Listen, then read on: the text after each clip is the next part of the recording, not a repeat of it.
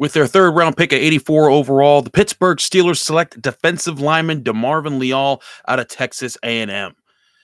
This being the third pick of the draft for the Pittsburgh Steelers, they have their first defensive player of the draft. Leal addressing a good need for the Steelers on the defensive line. Now, the question is, where will Leal play for the Pittsburgh Steelers?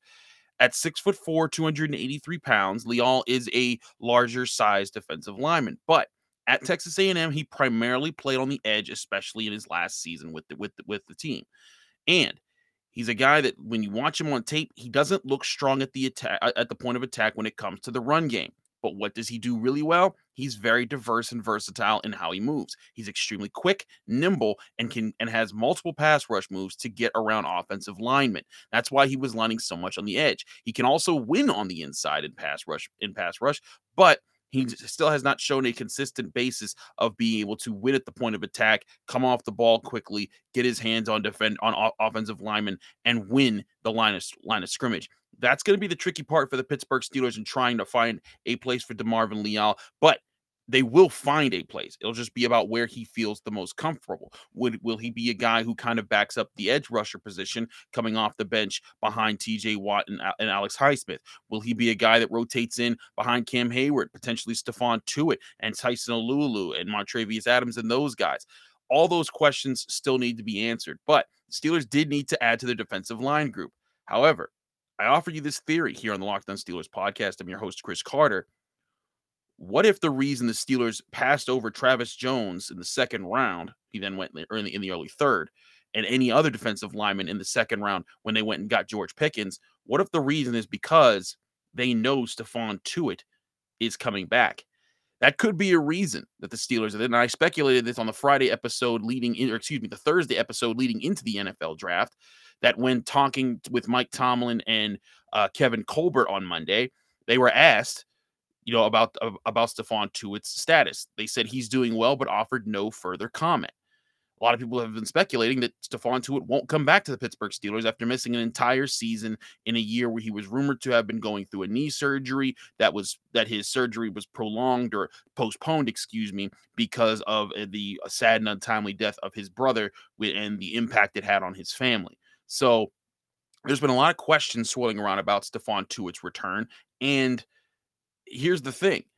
We have heard reports that he's been in the building. We don't know if he's been part of voluntary workouts. The Steelers don't have to tell us that, and no one has to. And there's been no pictures of him being at voluntary workouts.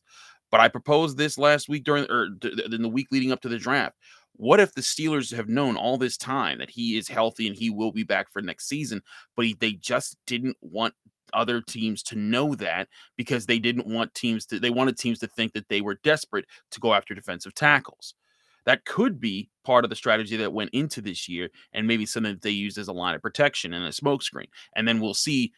What would really ultimately confirm that is if we start to see Stephon Tuitt come out publicly a little bit more in the weeks after the NFL draft. We'll see if that's how that plays out. But DeMarvin Leal is an addition to the defensive line. I expect him to be a guy that gets a decent amount of playing time. He won't become an immediate starter this year, but he will be a guy that they'll try to work in there. Probably move him around to give Cam Hayward, Stephon Tuitt, Tyson Alulu a blow, and give them time to rest and give them good spell snaps.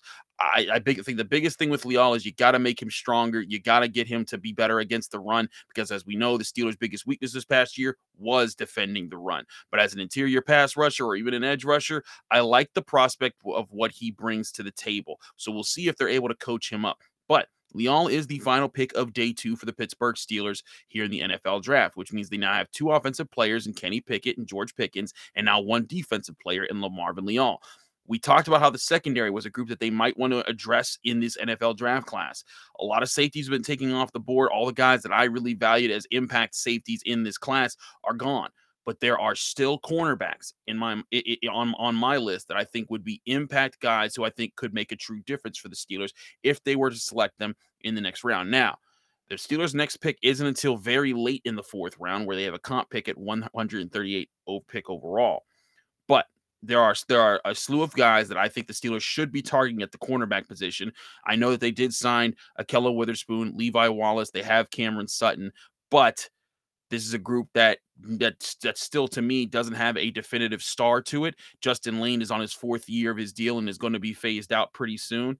I just see that being being a problem for the Pittsburgh Steelers and needing to address it. And there's a few really interesting athletes that profile very well for the Pittsburgh Steelers. I take a look at Tariq Woolen out of University of Texas, San Antonio. This guy is 6'4", which means he has very long arms. He's a converted wide receiver. He can play the ball a little bit. He's still getting adjusted to playing the ball as a cornerback, but he runs a 4.26 40-yard dash. That's a freak right there. Which means he has the size, he has the length, he can challenge tight ends, he can challenge tall receivers, and he can run with the fastest of the fast in the NFL.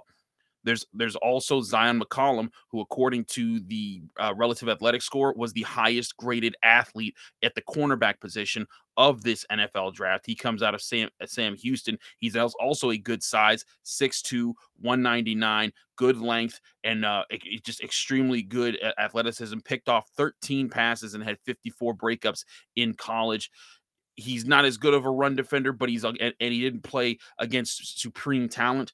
But as an athlete, he'd be tough to ignore. There's also, of course, Kobe Bryant, the guy out of Cincinnati, 6'1", 193 pounds, really good instincts, good ball skills, a guy that looks like he could play really well. Some people speculated he could be a second or a third round pick. Either way, you like him as an addition as well. But the guy that I truly have my eyes on is a person that I studied and I covered at the University of Pittsburgh, and that's DeMar. Now, I see it entirely rare for the Steelers to double dip at Pitt, but they did double dip with Texas A&M last year when they picked Dan Moore Jr. and Buddy Johnson both in the fourth round. Would be interesting to see they do that with Damari Mathis. If you don't know who Damari Mathis is, he's a person who I've talked about a lot on this show as a guy that I would take it on day 3 in the later rounds. He's 5'11", 196, had one of the best testing numbers in the combine and in his pro day. Ran a sub 4.4 40-yard dash, had the best vertical leap of the entire the entire class, had the best broad jump of anyone at the cornerback position, showed really good change of direction. And if you watch his tape at Pitt, he's very aggressive. He has swagger to him. He goes after the football, and he has very good technique closing down on wide receivers, pinching them to the sideline, and making the best situation for himself. And in fact, he had one of the best rates the third lowest completion percentage of any primary defender since 2019, according to ESPN. So there you have it. Those are the 4 guys that I'd be looking at the cornerback position for day 3. We'll keep you updated here on the Locked On Steelers podcast with more updates. If you're watching this video and you're new to this channel, you can subscribe to our Locked On Steelers podcast or Locked On Steelers podcast YouTube page by clicking the subscribe button. Hit the like button if you enjoyed this video.